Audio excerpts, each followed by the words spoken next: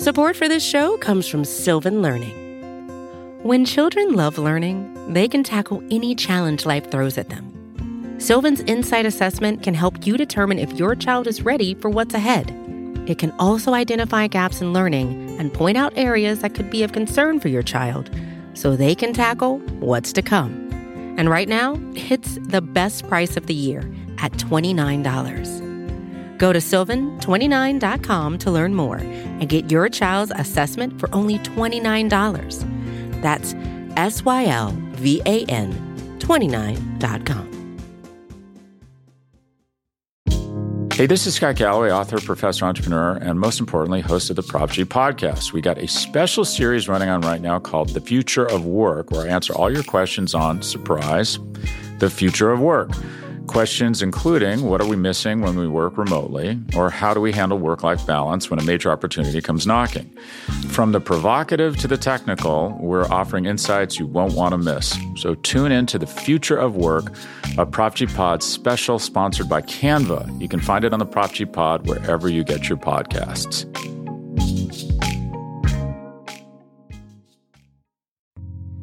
You're listening to the Vox Media Podcast Network.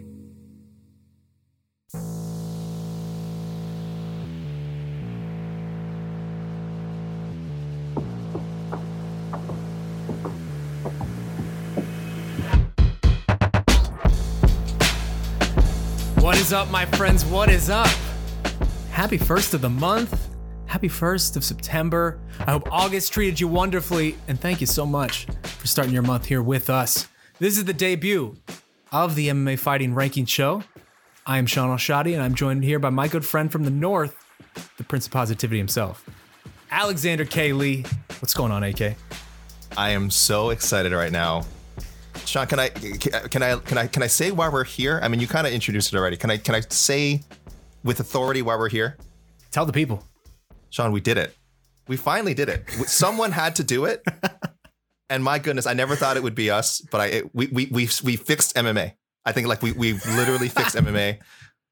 Rankings are such a contentious part of this game. Sean, you've been in this business for longer than I have. And there's a lot of great rankings out there. I'm not hating anybody else's rankings. I'm just saying I think we put together an airtight panel. And I think people are going to be really excited today. I'm sure people have been reading the rankings already, but now to give us a kind of chance to elaborate on what's going on here and just really explore the studio space with what we've been doing. Explore the studio space. I like that. Mm-hmm. You people actually join us in the middle of what is brewing to be a civil war inside of this airtight panel, as AK mentioned. We will get to it, though.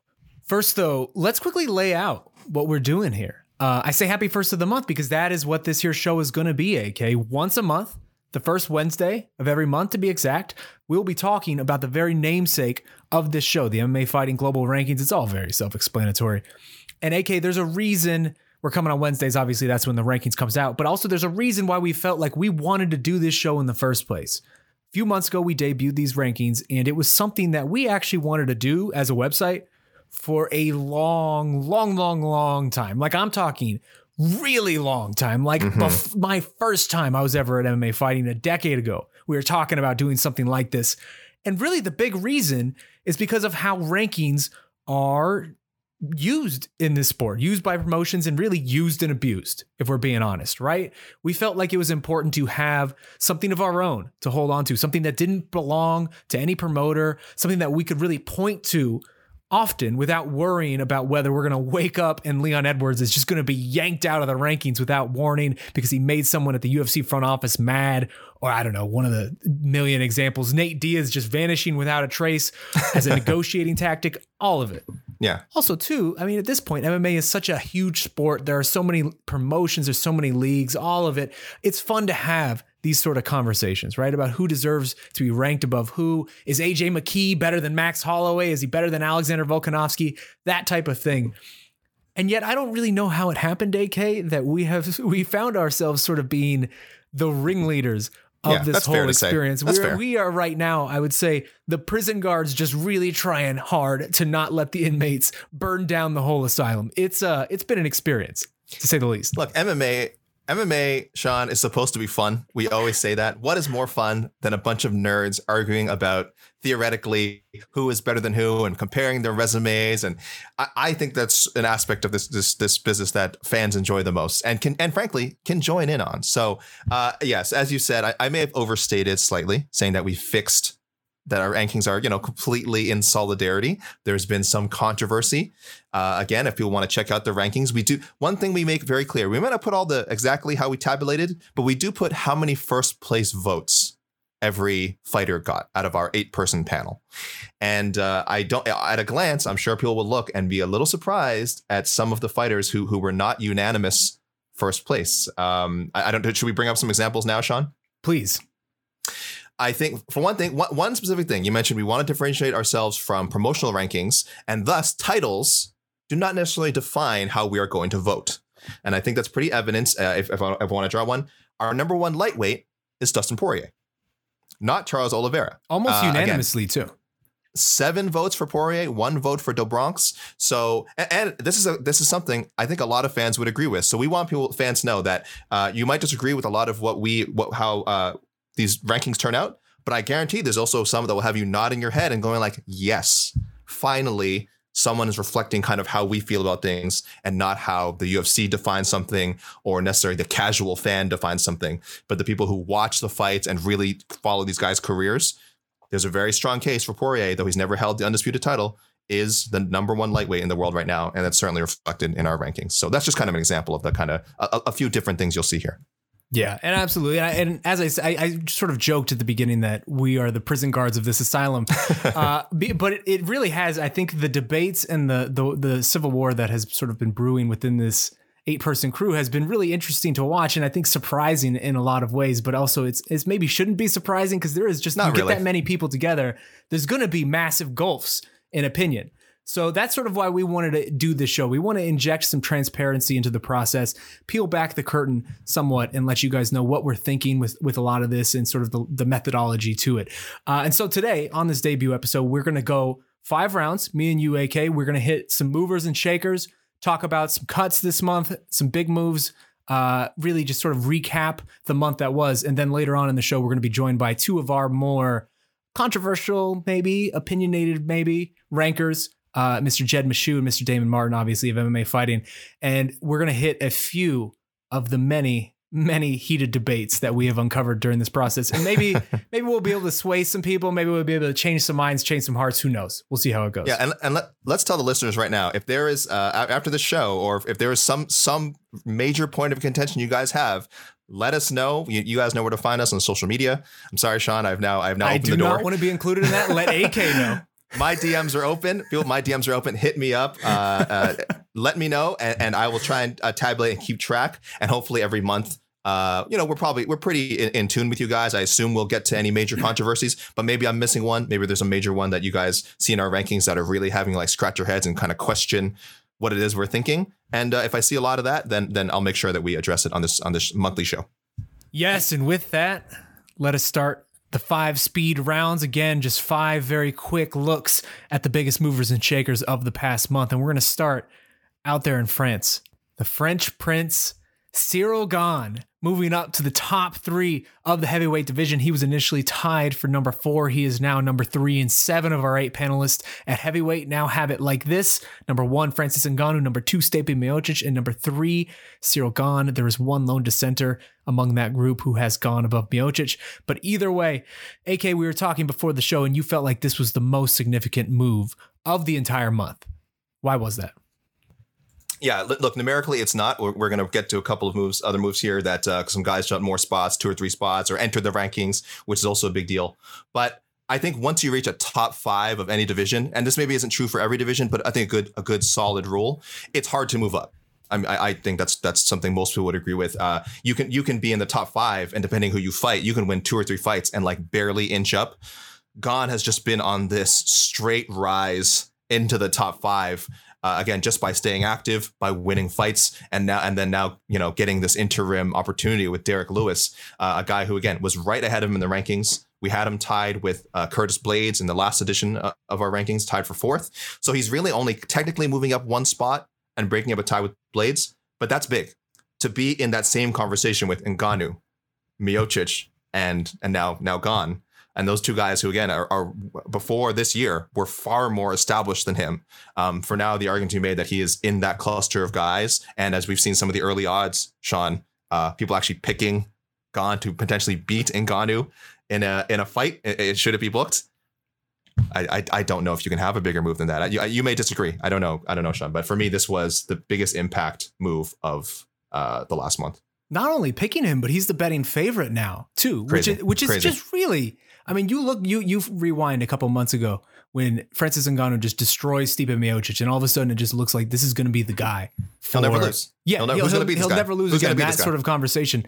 It lasted a couple months until he was an underdog in a fight. It's just I don't know that I agree with it. I still favor Francis in that fight, but as would I. Yeah. But I do agree that there now feels to be a very clear tier one here at heavyweight, and that's these three gentlemen.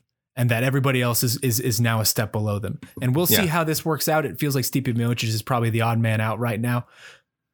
And Sean, that's a great way of putting it. That's what makes this move so impactful to me, is that we haven't quite classified that. But I think most people, whether they realize it or not, do have those kind of tiers in their mind. And you're right, there is a tier one at heavyweight, and I don't think Derek Lewis was in it. To be honest with you, I think it was just Ngannou and Miocic. That was the tier one of heavyweight. And now it is a 3-person top tier because of God. Yeah, that's actually a really, really great way of looking at it. So speaking of tiers, let's move on to round number 2 here. And we're moving to the featherweights. The fight that we just saw this past weekend, the big fight for the UFC, Giga Chikadze. And I believe he was actually the biggest mover of this whole month in terms of everybody, in terms of upwards momentum in the rankings. He moves from 12 to number 8 here in these featherweight rankings. The highest we had him, a few people had him at number 7. The lowest was number 10. So that's around the same range. And again, speaking of tiers, it feels as if there is now very clear tiers that have delineated themselves at featherweight.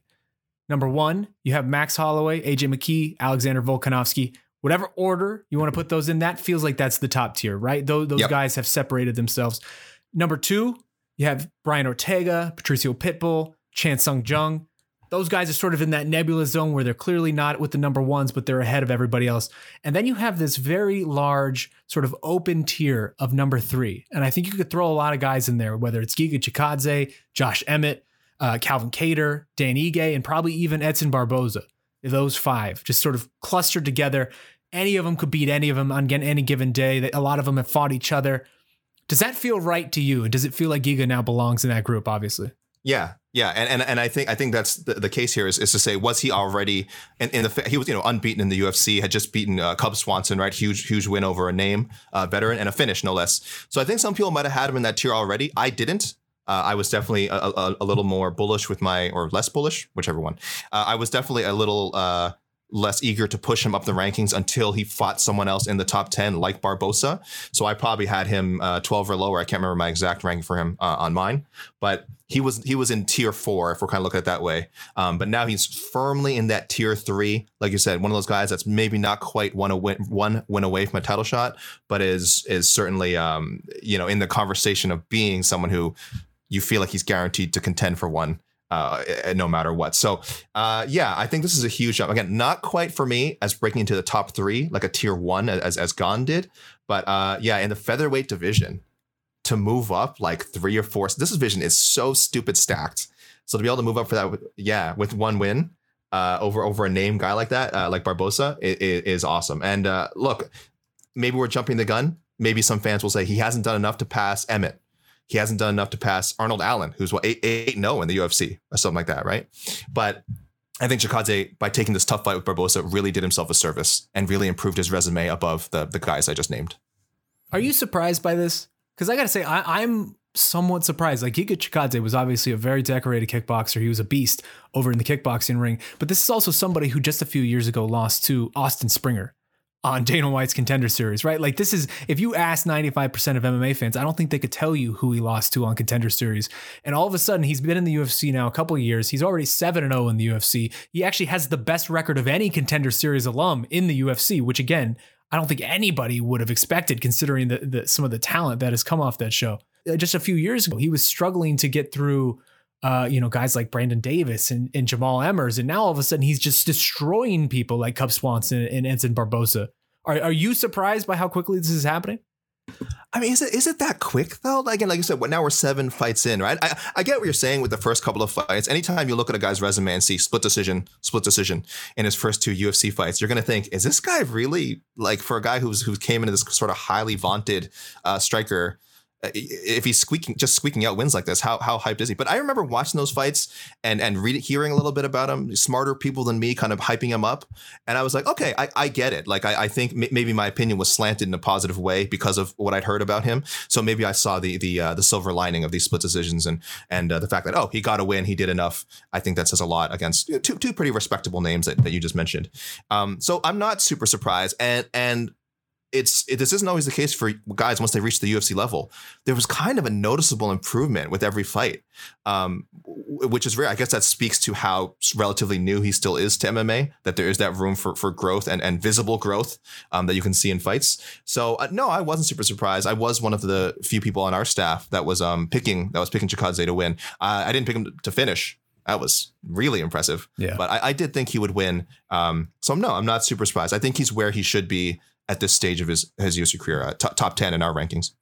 I wrote a little bit about this weekend, but I just really always do enjoy sort of the process that we go through with these crossover athletes, like especially these really like accomplished crossover athletes, right? Where you got somebody coming in from kickboxing and he's making this transition and you sort of get a chance to see the switch flip in real time. And sort of just the connective tissues really kind of come together in his mind as he's sort of figuring out this newer aspect of what he's doing. Because again, I was at UFC 248 when he fought Jamal Emmers. And I remember watching that fight and just kind of coming away just not really thinking much about it, right? Like it was just like, okay, I guess like this isn't going to really work out for Giga. Like he's probably not going to be the guy that maybe he could have been or we thought he might have been.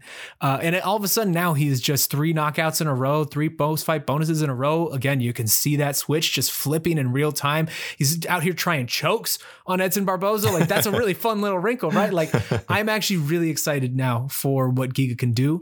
And I think he's going to be moving up this division in his rankings moving forward. And I think Izzy Adesanya is a good example of that as well. As like, I mean, he certainly had even a much more hype than Giga did coming to the UFC. But like, if you watch the Vettori fight, the first one, he kind of squeaks it out, and you're like, oh, you have a few concerns. But the Izzy that fought Vettori the first time was very different from the Izzy that then fought Derek Brunson and just smoked him, and then very completely different from the Izzy that fought like Robert Whittaker. Like you just saw amazing growth from his second UFC fight to his when he became a champion. Like it doesn't look like the same guy at all. It's really amazing. But yeah, you're right. You very noticeably see that switch, and it's really fun to see. Yeah. Well, let's move on to round number 3, and this actually fits round number 3 for the third man of his generation, Ray Cooper III, the standout over there in PFL. Debuting at number 13 here on our welterweight rankings. And AK, you and I actually had Ray Cooper higher than anybody else. I had him at responsible for this. We're responsible for this, Sean. We really are. I had him at number 10. You had him at number 11. Actually, switch that. You had him at number 10. I had him at number 11. He was as low as number 15 for one of our panelists. Otherwise, it seemed like everyone more or less floated him in that same zone as you and I did, just a little bit lower. Let me read you off a few stats here from Ray Cooper, who obviously gets into these rankings by beating Rory McDonald in the way that he did. Very dominant. It wasn't entertaining to say the least, but it was a very dominant performance, very wrestling heavy. 10 wins, 2 losses, 1 draw, 8 finishes, 3 PFL final appearances, 1 championship, potentially a second coming up, wins over Jake Shields in there, and now Rory McDonald too. And that's just really over the PFL run. That's the last few years here for Ray Cooper. Is it possible, do you think, that we were underrating or overlooking Ray Cooper as a group up to this point? I think a lot of people kind of discounted the Jake Shields wins. I remember at the time that was a big deal. I thought there was a cool storyline that his dad had fought Jake Shields as well, which I guess may have made it sound worse than it was. It's like, oh, he's beating up one of his dad's opponents. how much of an achievement is that? But it was. Jake Shields probably was not in anyone's top 20 rankings by the time he fought Ray Cooper, but still a name, a very tough guy, and he finished Jake Shields twice. That's an accomplishment. I don't care what stage of Jake Shields' career he was at. That's an accomplishment. And then, like you said, the success he's had since then, a couple of slip ups, but other than that, he's been the guy, one of the faces of the PFL. And it sounds crazy. I think he's one of the few PFL guys in any of our rankings, except, of course, Caleb Harrison, who'd be in our pound for pound, of course, women's pound for pound. But for most of the men, he's one of the few men who has not had UFC experience. Like I said, we've had Rory McDonald in our past 2 rankings, but obviously he's a guy who we have, we can gauge him from his accomplishments in the UFC, his accomplishments in Bellator. Ray Cooper burst onto the scene. He's a veteran, but he was not a known guy until he fought for the PFL. And now he's we're saying he's the number 13th best welterweight in the world, Sean. And that might actually be low. That might be too low. He's really good. He is really good, man. He's up next for him is Magomed Karimov, who's actually the gentleman who beat him in the first season PFL final. So a rematch here, kind of coming full circle. That's a big fight for Ray Cooper. He could cash himself another $1 million check. It should have happened in 2019. Magomed Karimov got, I think, injured or withdrew for whatever reason. So this is, if you're a PFL fanatic, guys, this is like the rematch you've been waiting for since season 1 of the PFL. This should have happened 2 years ago before but they didn't have a season in 2020, of course, because of the pandemic. I am so excited for this one. Ray Cooper representing for PFL on these rankings. Top 15 I love in it. the world, we're saying. I love it. This is why the global rankings need to happen, because you're not going to see this again. If you only follow UFC or Bellator rankings, you're not going to see Ray Cooper's name there. So we are saying he is top 15. Might be too low. And might be too low. Let's move on. Round number 4 here. Got to talk about my guy. Guy. I've been riding and dying on this train so long. And he is finally, I still feel like he's too low in this, but maybe not. Vicente Luque is, of course, who I'm talking about. And this one is fairly straightforward. He moves from number 9 to tied for number 6 right now. And 5 out of 8 of us have him at number 6. It feels as if this is a pretty unanimous decision, at least among this group. Right behind that little tier, I'd say 2 tiers of Usman, Covington, Burns, Edwards, Thompson. Mm-hmm. Right behind that, coming up then is Vicente Luque, and that feels about right considering that Vicente's last 2 losses were to those men, Leon Edwards and Stephen Thompson. That being said, look at everything Vicente Luque has done. This unbeaten run, he's finishing everybody. He's one of the low-key most violent men in the entire UFC, and I will stand on that against anybody. Is there a case for Vicente Luque needing to be higher than tied for 6 right now? I won't make it. I frankly won't make it. I definitely have been one of the people who has been very, very slow to creep Luque up my rankings. This is probably the most I've ever pushed him up after a fight, like 2 or 3 spots. For me, it's always been like... I will say, you candidly have him the lowest of anybody on the whole crew. I have him at 8th, I think. You have him 8th, yeah. Yeah, that's the lowest? That's the lowest. Damn, me, it looks like yes, me and one other.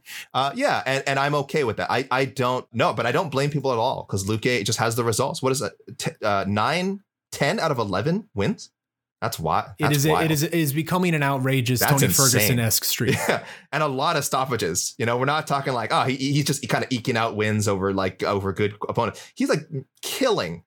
He's killing like good high level top 25, top 30 welterweights. I know that seems like a pretty wide range, but again, that's high level guy. Welterweight is another, has always been one of the deepest divisions in the UFC, and the way he's been handling some of these guys is absurd. So for me, he lost to Thompson too. That's another reason I wouldn't put him above there. But Edwards as well. And Edwards as well. That was really for you. It's the 2 Bellator guys. You have Amosov and Douglas Lima. Yes, in sort of that top range, and that's sort of what's putting Luque behind them. Yeah. It's always difficult to compare. Of course, guys cross promotionally. It's just when they have no shared opponents. And in this case, now it looks like Luque is tied with Amosov in our consensus ranking. But yeah, so for Luque to be the leader of potentially tier 3. Again, guys who are maybe 2 fights away or just the right match, maybe 1 fight away with the right matchup from getting a title shot. That's awesome. And really, I will say, this is someone who I always thought is going to be a win 3 fights, lose 1 guy. Or in his case, win 4 or 5 fights, lose 1 guy, and be popular, but never a title contender. And now, man, you really could talk me into Luque potentially fighting for a title in by next year. He's 1 fight away, really. If he gets a big one next, if it's a Nate, I mean, the UFC treasures violence. The UFC likes violence. Vicente Luque is a violent man. If he's able to get something like a Nate Diaz fight, which is actually seemingly on the table, or something like that in his next fight, I think he could do enough in that type of performance. I think he would avoid a Leon Edwards type of situation. I think if he wins that Nate Diaz fight or something like that, it would be spectacular, and it would make him make that jump into sort of that conversation. We'll see, though. He continues to get disrespected, mostly by you. But we'll see. He's one of the most disrespected men in this whole sport. Final round here, round number 5, and then we'll bring in the other two gentlemen and we'll get to our debates. The cuts. Yeah, speaking of disrespect.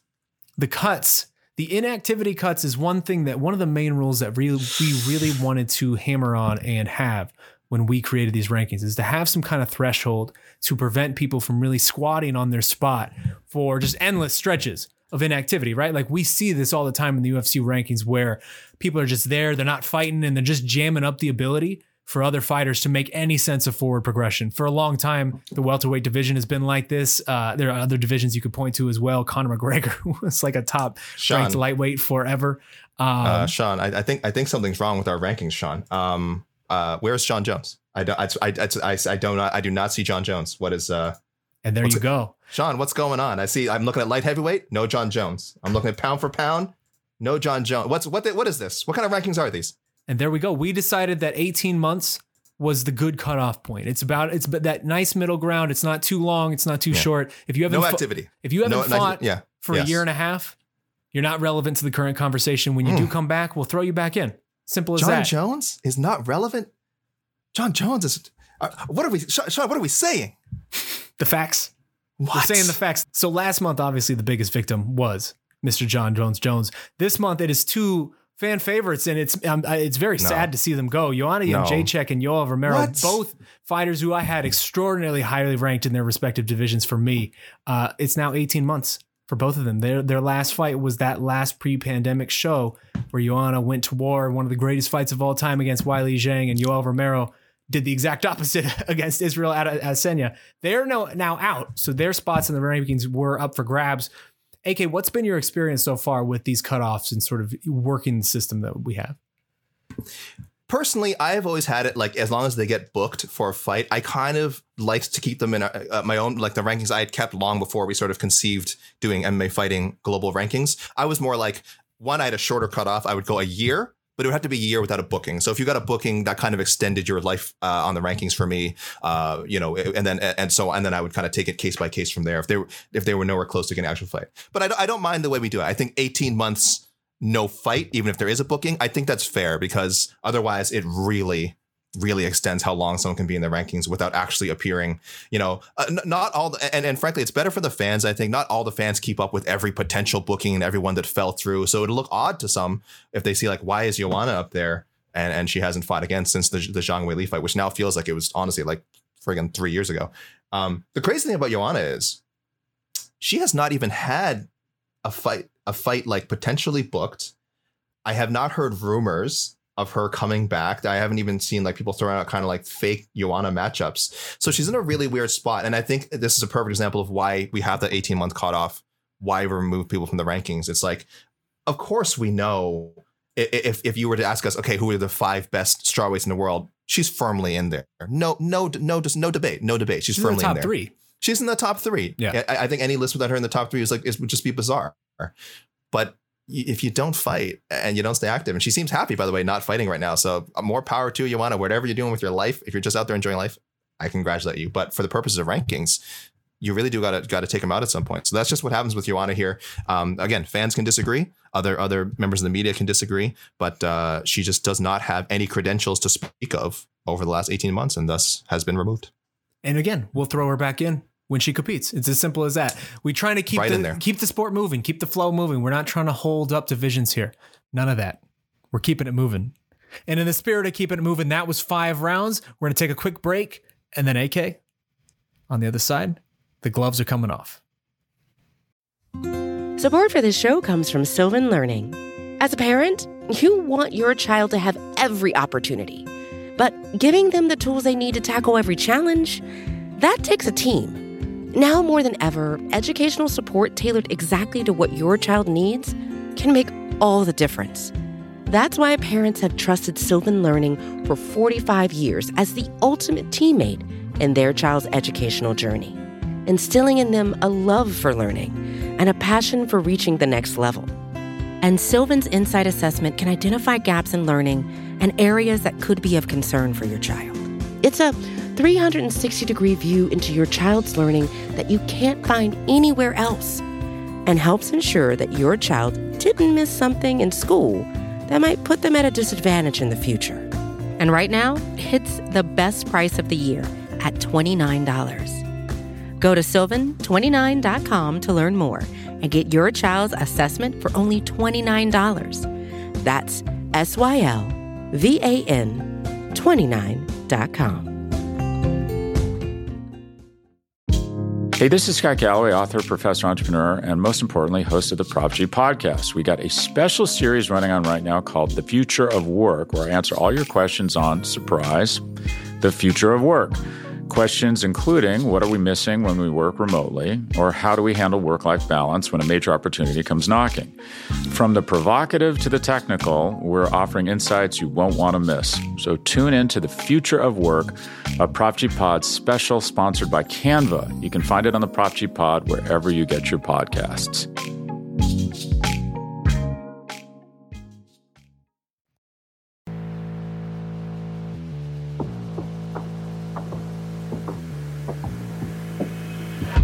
All right, y'all, we are back. Joining us now, two of our fine esteemed members of the panel, Damon Martin, Jed Meshew. Thank you for joining us, gentlemen. Two main topics of contention we wanted to hit here today.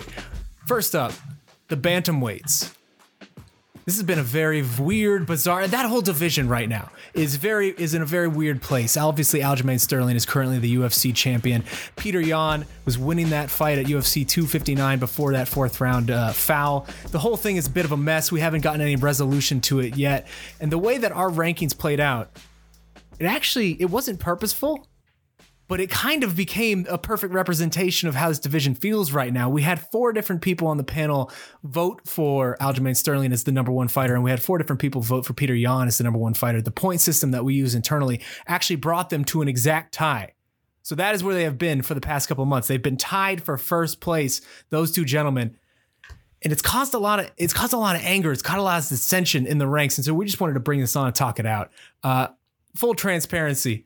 I voted for Peter Yan, number 1. Damon, you also voted for Peter Yan, number 1. AK and Jed, you're both on Aljamain Sterling's side. We are clearly on the superior side on this, Damon, so I'm going to open the floor to the Sterling side first. AK, Jed, whoever wants to go here, please explain why you're telling me that Aljamain Sterling is the number 1 bantamweight in the world. Jed, may I just set the table real quickly here? You absolutely can, because I have a beef that I want to get out at some point. Oh, Lord. Okay. Get ready to fire.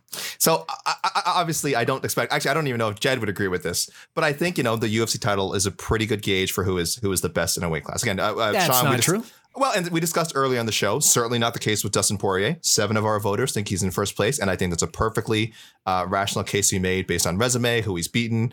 I have putting Poirier above Charles Oliveira completely makes sense. UFC belt be damned. In this case, again, I'm not against Petr Yan being number 1, but I think beyond the fight itself, which I'll agree, I think Petr Yan was winning, but technically it was disqualified and lost, and I think a very justified disqualification. That to me, again, is an official loss. He did not beat Aljamain Sterling, and Aljamain Sterling is thus, for me, ranked above him, not just based on that, the results going into it. We'll get to resume comparison in a second. I think I want to let my boy here fire off. I feel like he's ready to go. Jed, please hit him up. I'm chomping at the bit. And the first thing that needs to be said here is, I know that this is, Sean just laid the table. It's dead even. Same number of first place votes, same number of points. And yet if you go to MMAfighting.com and look at our global MMA rankings and go down to bantamweight, Peter Yan is the first name in the T1. Aljamain Sterling is the second. Does P come before A? No. Does Y come before S? No, it sure doesn't. But we put him up there. And when I say we, I mean the conspiracy that Sean Al-Shadi is running here in control of the graphics and setting things up. He is trying to implant it in your head. Hey, this is a joint effort between me and AK. This is a joint effort between the two of us. And Jed, by the way, you know who shouldn't go unnoticed in this debacle is one little Miss Cool Alex Savis, who is responsible for these beautiful graphics. But you're right. I did not realize she was in the pocket of big MMA fighting. Big Yan. She's in the pocket of Big Yan. Run by Sean Al-Shadi. I had not even noticed that. See, wow. It's a travesty, and I just wanted that to be known to everybody that the true champion is Aljamain Sterling. And I don't know how we're having a debate here. Actions have consequences. Petr Yan lost. Like, he lost totally within the rule set of MMA. It's just like AK said, like, we don't have to get into resume, but we sure can. If you guys want to go into even worse ground for you, I'm happy to trash Yan's resume, but I don't have to because he lost the head-to-head. Like, we live in a society, there are rules, and Petr Yan broke them. And he didn't break them in like he accidentally kneed him. He stood over top Sterling, stared him in the face for 5 seconds, punching him, and then was like, nah, I'm gonna knee this dude. Like, he blatantly violated the rules. It's a 100% clean win for Sterling. I've said it since day one. He's the champ. He's the top dude. Deal with it. Damon, get in here. What do you think? Well, here's the thing. Now let's get the B team out of the way. Let's go to the A team. Listen, the reality is this, and I truly mean this, where it's ended where they're tied, T1, they're top one, number one. I think that honestly is the way to do it. The reality is I don't think there is a clear-cut winner here, so I think them being tied is kind of justifiable in a way because it's an unanswered question. It's unfinished business. Yes, Aljamain Sterling is the champion. He's holding that championship title, and based on the rule set, yes, absolutely. And I don't begrudge him that. I said that right after the fight. He shouldn't feel bad that he didn't break the rules. But at the same time, even Aljamain has said that while yes, I am the champion, he understands it's not the way he wants to become champion. Winning on a disqualification isn't legitimately winning a title in the way you want to win a title.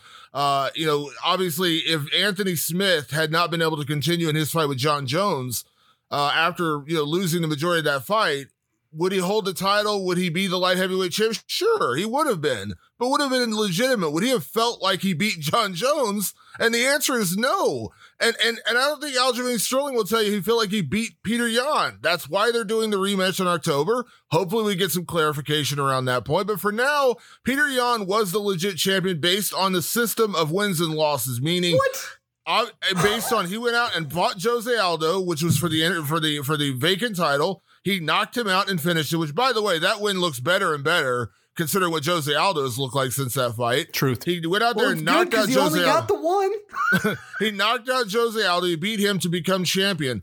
Basically, what we're dealing with right now is almost a vacant title situation, in my opinion. No, Aljamain holds the title. He's absolutely. I'm not taking anything away from Aljamain, but Aljamain will be the first one to tell you that's not the way he wants to earn it. That's not the way he wants to earn becoming the number one bantamweight in the world by disqualification. He wants to go out there and beat Petr Yan. And if he beats Petr Yan in October, I'll 100% rank him as the number one bantamweight in the world. You bring up a good point, Damon, that I think the way it actually worked out. No, hold on. The way it actually worked out is perfect because I agree with everybody in that this is sort of where the division is right now. The number one being tied. The way the point system's actually worked out because a few different people had some of these gentlemen number 3 on their list too. So the way the point system's worked out is very bizarre, but it actually worked out really favorably for us. But to me, it comes the whole argument comes back to an idea of, do we trust our own eyes, right? Because we sort of had this discussion last month internally when it came to Corey Sandhagen versus TJ Dillashaw, where there are several of us on the ranking panels, and I will say myself included, who still have Corey Sandhagen ranked above TJ Dillashaw because I trust my own eyes. And I watched that fight, and I don't care what the judges said. Corey Sandhagen won that fight. The judges make bad calls sometimes. This one isn't necessarily the same situation because Petr Yan, that was the right call for Aljamain to get that win.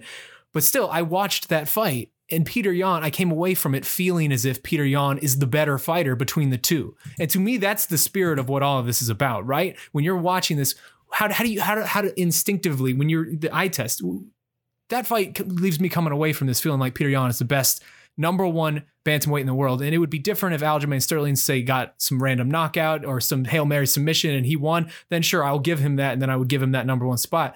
But the way that fight ended was so inconclusive in terms of their actual standing in the division that to me, I feel fully justified still saying that Petr Yan is the best bantamweight in the world.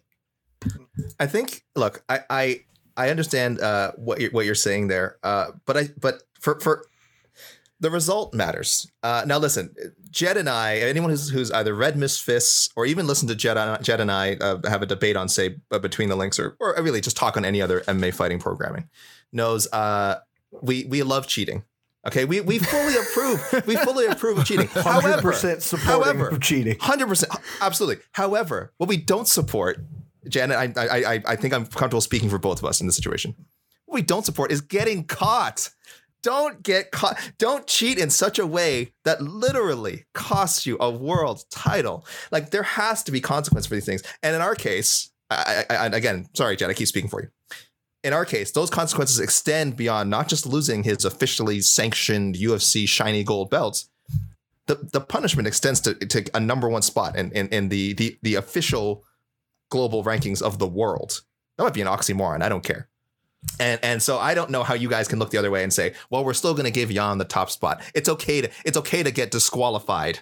You can still be number one. But did you come away from that fight feeling as if Aljamain Sterling is the best bantamweight in the world?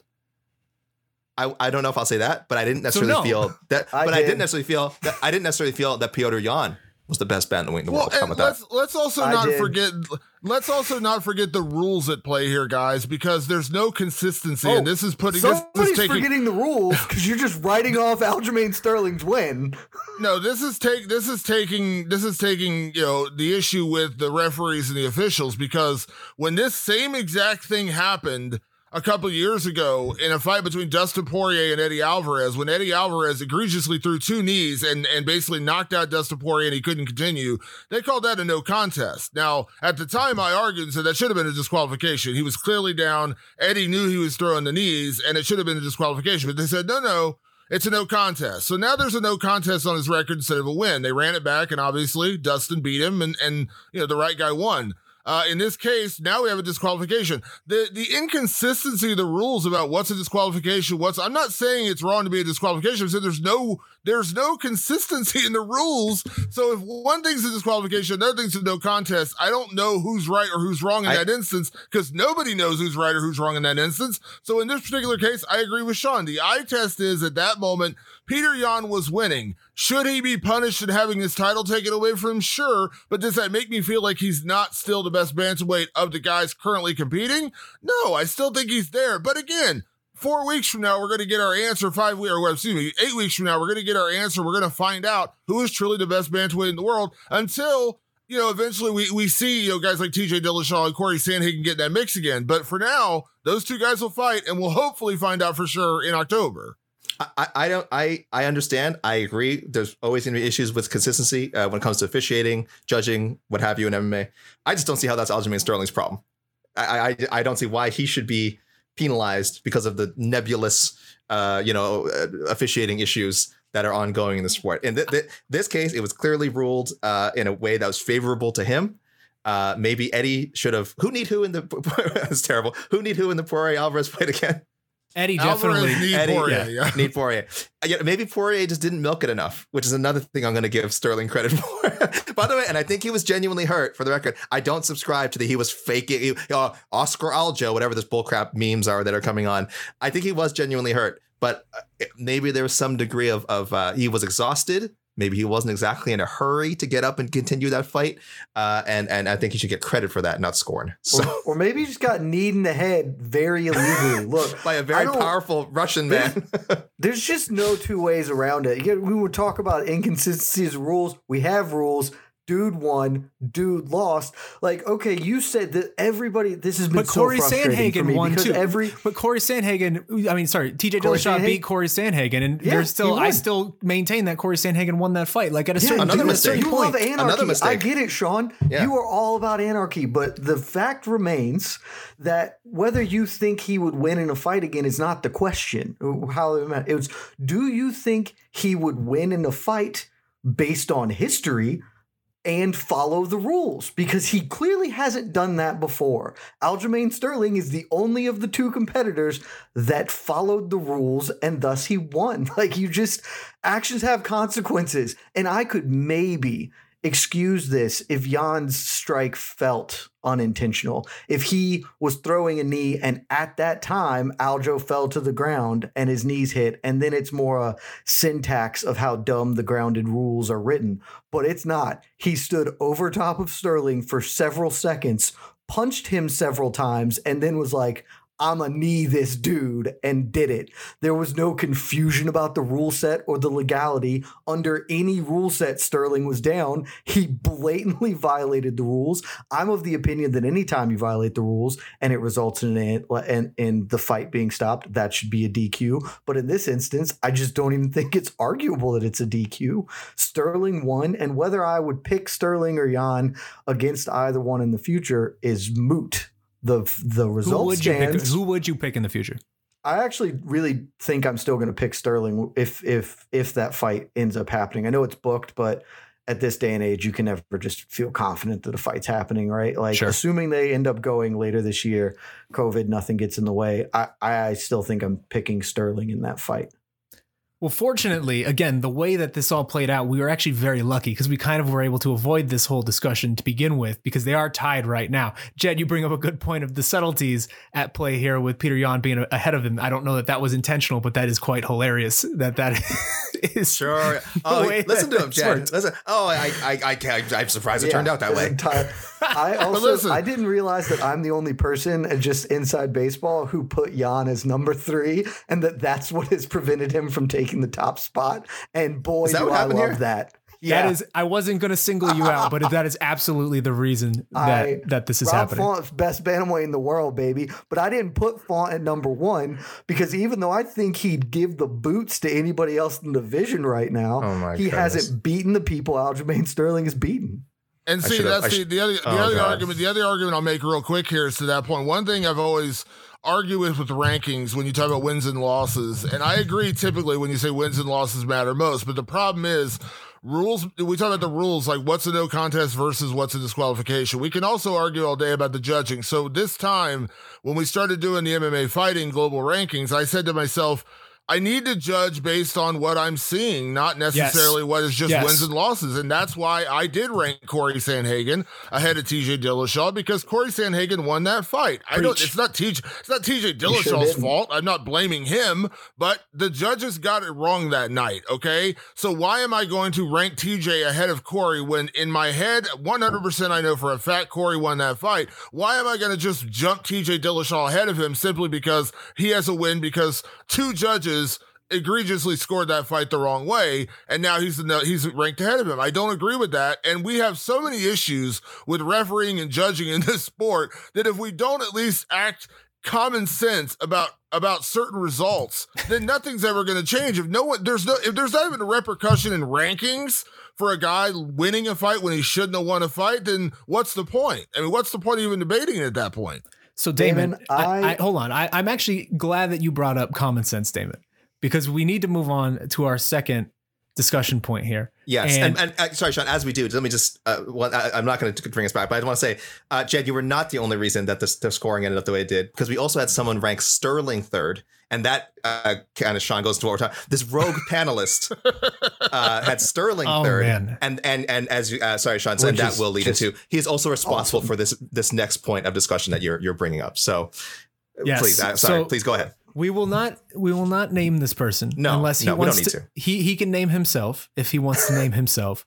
There is a rogue panelist among the 8-person group right now. And we mentioned AK earlier that there is sort of a civil war that is brewing right now within this panel. It's because of this gentleman. It is purely because of this gentleman. And Jed, one of the reasons we wanted to have you on is because I feel you slipping.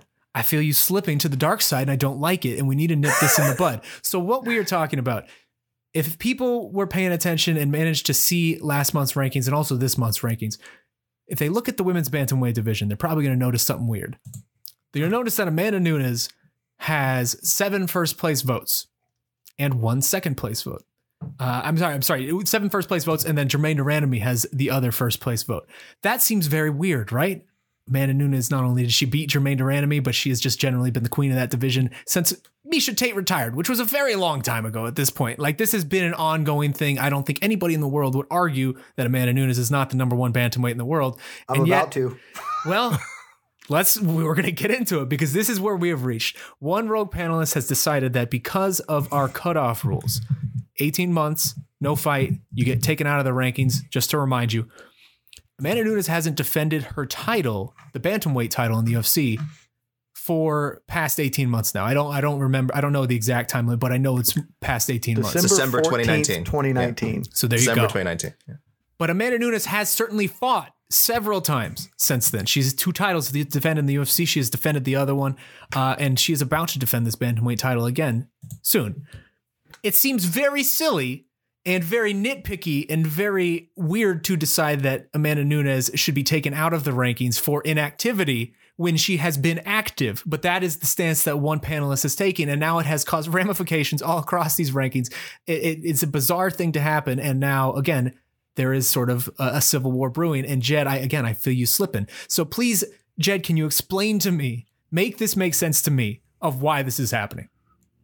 I don't know if I can make it make sense to you because you're for anarchy and chaos. And I'm glad to know this because now, based on our previous conversation, I can do what's right and put Yoel Romero as the top middleweight in the world because he beat both Robert Whittaker and Israel Adesanya. Well, Yoel Romero right now is out for inactivity, so you can't. Oh, why is he out? He's out because he hasn't competed in the time. Well, that just folds nicely into this. There are rules, Sean.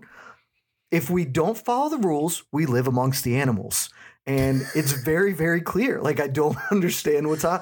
Like, I'm glad that our rogue panelist, who I would be happy to name, but everybody else seems to be getting real cloak and dagger with it, so I won't. When he's here, he can name himself. He can name himself. I'm glad the rogue panelist has made a great point because I hadn't even noticed it. Because you're right, I got caught up in the glitz and glamour of Amanda Nunes beating Felicia Spencer and Megan Anderson and forgot that she hasn't fought at her ostensibly best weight and the only actual legitimate women's weight class that she is a champion in almost 2 years. So yeah, we have rules. My main point, I get that I'm never going to sway y'all, but my main point is if we, in the very first iteration of doing this, we are already breaking the rules, that doesn't set a solid precedent for anything. And if we're going to break the rules for Amanda Nunes, sure, she's the GOAT. Love her. Tremendous fighter. Best we've ever seen. But we should also break the rules for Yoel Romero because he's the man and has beaten both of the future middleweight title fight guys. So you can have it one way or you can have it the other, boys. You can't have both. And I'm not going to lie. I'm pretty surprised that AK Lee, a fan of rules and order, he's just not with me on this. I don't know what's going on. Jed, you're right. Rules, rule. Okay, we know this. Rules, rule. Hashtag rules, rule. That's how I live my life. I'm not going to disagree. I think there's just certain also common sense rules, which I admit. Look, listen. You and the rogue panelists had made a good point that there was nothing in the rules that says holding a title for a major promotion makes you exempt from from being removed from the rankings or from one set of rankings. If let's say you're a 2-division champion, I think we need to amend these rules, and we may in the future, and we will let listeners and readers know when we do, because this also applies to one Mr. Patricio Pitbull, Ryan Bader, who has not fought at heavyweight in the 18-month window we're talking about, but who in some of our rankings we have still some of the panelists have still included, which I think is fine. By the way, let me just cut in. Please, the rogue panelist, you mentioned Ryan Bader. The rogue panelist also has Ryan Bader as a top 5 pound for pound male fighter in the world. So that's all I'm saying. Well, look, I'm not here to debate the merits of one person's insanity. Right. Okay, I'm just here to debate that a broken clock is right twice a day, and in this instance, the blind squirrel found that nut because rules matter. Sure, we got to follow them. But I think there has to be some common sense rules, just internal rules that Sean, you and I think didn't write down certain rules because we just assumed people would be rational. Yes, and which was a mistake, which is obviously a huge mistake. That's on us. You give a gun to a monkey and the monkey shoots someone. You don't blame the monkey. Okay, you don't blame the monkey. Okay, so that's on us. All right, but this specific case with Nunes, the only thing that really hurts it, wanting to not include her, is just no one at 135 has made a strong case to take her spot. If Jermaine Durandamy or Holly Holm or Rainey Aldana or someone had rattled off 3 wins in 2020 and like had won in 4-fight win streak, I'd be like, okay, you know what? This is maybe the uncrowned champion of this division. I understand. So you mean Jermaine Durandamy, who is, if you take out the loss to the fighter who's not competing, Amanda Nunes, has done a phenomenal job and beaten several top-ranked opponents. Okay, what has she done since the loss to Nunes? She beat the future title challenger of bantamweight by submission. And I would have her over Pena. That's fine. That earns her the spot over Pena. How can that put her over Nunes? One fight since she fought Nunes. It's pretty simple. That fight occurred in October of last year, which is within our 18 you months are correct. time. She has competed. The champion has not. But Nunes gets to be the champion. I'm not. Damon, please. Let me get in here. Damon, please say your piece, please. Let me jump in a little logic. Let me just ask Jed a question. Has Amanda Nunes fought in the last 18 months? Yes or no? Yeah. Okay, there's your answer. Boom, done. She fought. That seems settled. She fought. I understand she hasn't fought. I understand she hasn't fought a bantamweight, but she is a 2-division champion. She has competed. The rules say you have to compete within 18 months. Doesn't say you have to compete in your weight class within 18 months. It says you have to compete within 18 months. She has competed twice within the last 18 months, just not in that particular weight class. So rules be, you want to follow the rules. We want to go by the rules. Rules rule. Hashtag rules rule. The reality is she has fought within the last 18 months. Yoel Romero has not. John Jones has not. Joanna Jędrzejczyk has not. There's a reason why they are removed, because they actually haven't competed at all in 18 months. Amanda Nunes has. On top of that, if we just take out the 18-month part, which again, by the rules, she has fought within the last 18 months. I don't care that she hasn't fought at bantamweight in 18 months. She has fought within the last 18 months, which is the parameters we're working within. Part two of that is, where are these parameters written down? I need confirmation. They're literally on the webpage. At the beginning of every, we list them at the beginning of the 2 we've done so far, and we'll continue to do so. That's on a spreadsheet that's not official. No, on the actual article. It is publicly. Anyone can. Every reader can go and read this right now. It is on MMAfighting.com/rankings and go to our latest. Thank you, Damon, because I didn't even realize that this is the exact wording. Fighters will be removed from the rankings if they do not compete within 18 months of their most recent bout. Does not say anything about division. Yes. So she has competed within 18 months. Conversation over. That's it. But part 2 of this is, if we're just talking about logic in terms of rankings, I mean, there is literally no more clear-cut number 1 fighter in the world in any division in the sport than Amanda Nunes. I mean, she has beaten everybody. She's beaten every champion that the UFC has ever had at bantamweight. She holds win over number 2 and number 3, convincing wins over both, and a couple of wins over Durandamy. She has 2 wins over her and a head-to-kick knockout over Holly Holm. Obviously, Irene Aldana is fantastic, but obviously she just had a loss to Holly Holm and then came back and got a big win. I have a much bigger problem with Juliana Pena being ranked 5th than I do with anything about Amanda Nunes, because Juliana Pena, her biggest current win is over Nico Montano, who hasn't fought in, who that was about 3 years ago. That's like Nico's only fight in the last 5 years. Yeah. And then Sarah McMahon, who I have the utmost respect for, but Sarah McMahon has, was never a top 5 fighter. I'm sorry, when she got title shot, she didn't really deserve that title shot. And her other fights are losses to Durandamy and Shevchenko. I could argue all day why Juliana Pena is not number 5, but there's no argument that anyone in their right mind would say who is the number 1 bantamweight woman in the world. And there's not a person on earth besides the one rogue person in our panel who would say anyone other than Amanda Nunes. But again, I just go back to the rules. You have to fight within 18 months. Amanda Nunes has fought within 18 months. Conversation over. I want to say that we are misappropriating or I don't remember. I'm not sure the word I'm looking for here. We are misconstruing the rogue panelist here, because the rogue panelist would agree that Amanda Nunes is the best bantamweight in the world. The rogue panelist and myself are just advocating for following the rules, which pretty clearly state. Now, on your other point, if that's a good one, if that's true, it's a good one. I'm not 100% confident that is what we agreed to during the conceptualization of the MMA fight. Here we go. We're gonna have to dig into. We're gonna have to find those meeting notes. We're gonna have to find the meeting notes. We're gonna have to watch the tape and see. Because I will say here and now that if we can conclusively say that we just said compete, I would say that we didn't have this conversation then, and we should have, because I do, on a substantive level, believe you need to compete in the weight class, because how long does Kevin Lee get to stay ranked at lightweight if he stays at welterweight and keeps losing up there? Is it think because he still has a win over Gregor Gillespie? Well, I think that competing at the weight class matters. Yes, but I think the real exception. Sorry, Jet. I think the real exception is for dual division champions. Again, and you're right. Did we discuss this in depth? I don't know. I think you're making a fair point. Did we make this a clear exception? I think we should. I think we will have an internal discussion. But I think, like I said, I think two division because at some point you're punishing two division champions for like doing cool things. No, because Amanda Nunes could have defended her bantamweight title. Again, but a choice was made here. She chose to fight.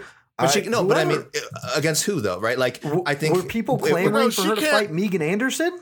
No, more so than rematches with Jermaine Durandamy or Holly Holmes, though. That was just the fight they threw at her. Like, Felicia Spencer and Megan Anderson are fine wins, but, like, she's beat everybody, so it doesn't matter. She made a choice. Like, she could have said, no, I want to fight. I want to defend my 135 title, and then I'll go fight against Megan GDR Anderson. Again? Against Holly Holm, like, a rematch? Like, I don't remember. I think if you look at the landscape at the time, there was literally no one that... Yeah. You're saying choose as if Amanda Nunes has that power. Ultimately, the UFC, and we know this, tells you who. I mean, look at what they just did to Francis Ngannou. Francis Ngannou, I don't want to fight till September. Okay, we'll just crown an interim champion after you've held the title for 3 whole months. I would love to see the UFC crown an interim women's bantamweight champion. If Amanda Nunes, yes, I mean, maybe she expressed interest in staying at featherweight for another fight, but ultimately, we all know if the UFC's, hey, Irene Aldana's on there. She's on a great win streak. We're going to book you against her. I'm quite sure she would have said yes. I'm also quite sure that didn't happen. I'm quite sure the UFC said, okay, Felicia Spencer's out there. Okay, Megan Anderson's out there. Her contract's coming up. Can you go out and beat her so we can drop her the very next day, which is exactly what happened. Yeah. So there you go. And like I said, if they would have said you're going to fight, they said she's fighting Juliana Pena. Guess what? She's fighting Juliana Pena. That's how the UFC works. And by the way, Damon, she did choose to defend her bantamweight title in that 18-month window. This was supposed to happen in August, right? This was in the 18-month window against Pena. She also chose to get COVID. You know? Oh my gosh! Well, hold on now. Hold on. Okay. Listen, do you know what I'm saying? Like she did choose to defend her title. Like she booked a title defense, which has now been rebooked. So I get it. Now I guess we can just wait till November when she's back in there. But it's so AK. I thought I was going to be able to sway him on this show because he loves rules. But here's the thing. Just totally against rules. Too, though. But here's the thing, and let's wrap it up with this because we're just going in circles at this point. Yeah, of course. Ultimately, the rule was put in place for one reason.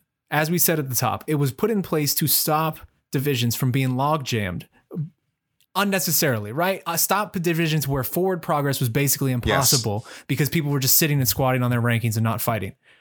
That division right now is not log jammed because of Amanda Nunes. She is not stopping anybody from forward progress that they would otherwise be making. It is very clear that she's the best bantamweight in the world. And again, I go with what Damon said. She's been active. She has fought several times in the last 18 months, which ultimately was the rule that we established. The rest of this just feels like very high form trolling to me. Okay. Well, I can't speak for the unnamed panelist. Right. And given some of the unnamed panelists' other rankings, I would not put high form trolling outside of the realm of possibility. I genuinely bought the argument and still believe it. If I am, again, as I said earlier, I'm willing to admit that Damon's argument is great. And if that is what is determined, that it is just activity, I think that maybe we should revisit what activity constitutes as far as divisional rankings go. But if it's just activity by the rules, I agree. There's no argument against placing Amanda Nunes at number one. However, I'm still not 100% confident that is what we agreed to. I know that that's what's been publicly projected, but I don't. I need to go check the minutes. Need to do the due diligence to confirm before I'm willing to agree. As I'm sure you will. That Amanda Nunes is the top bantamweight. And I know you will. Yeah, and look, if anything, this has spurred, I think, Sean, the need for some sort of further internal discussion. Sure. And we should say, If we're lucky enough to get the Rogue panelists for next month's show, this is a TBC conversation. So I don't want to guarantee it, but I do feel like we hopefully will get them for the next show, and maybe perhaps find some peace and resolution. Otherwise, we're waiting until December when Nunes actually fights at 135 again. Yes, let's end it there. No one's changing anybody's mind here, but all I can say, Jed, is I feel you slipping. I feel you slipping, Jed. I feel you slipping. Don't go to the dark side, my friend. Please stay over here. Stay on the side of the light. Stay on the side of common sense. That's all I ask. That's all I wanted from this. I make no promises. Fair enough.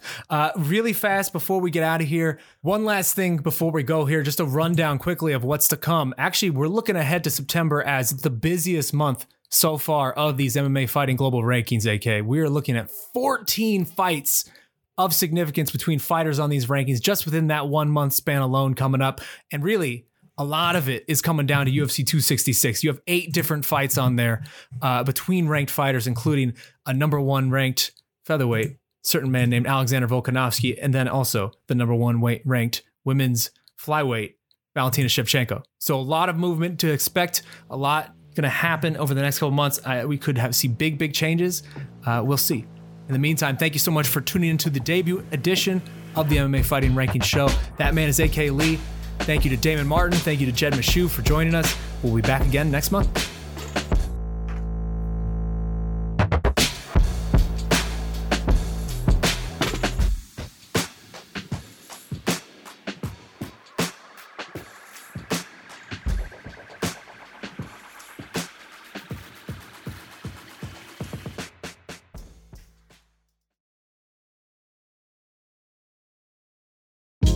Hey, this is Scott Galloway, author, professor, entrepreneur, and most importantly, host of the Prop G podcast. We got a special series running on right now called The Future of Work, where I answer all your questions on, surprise, the future of work.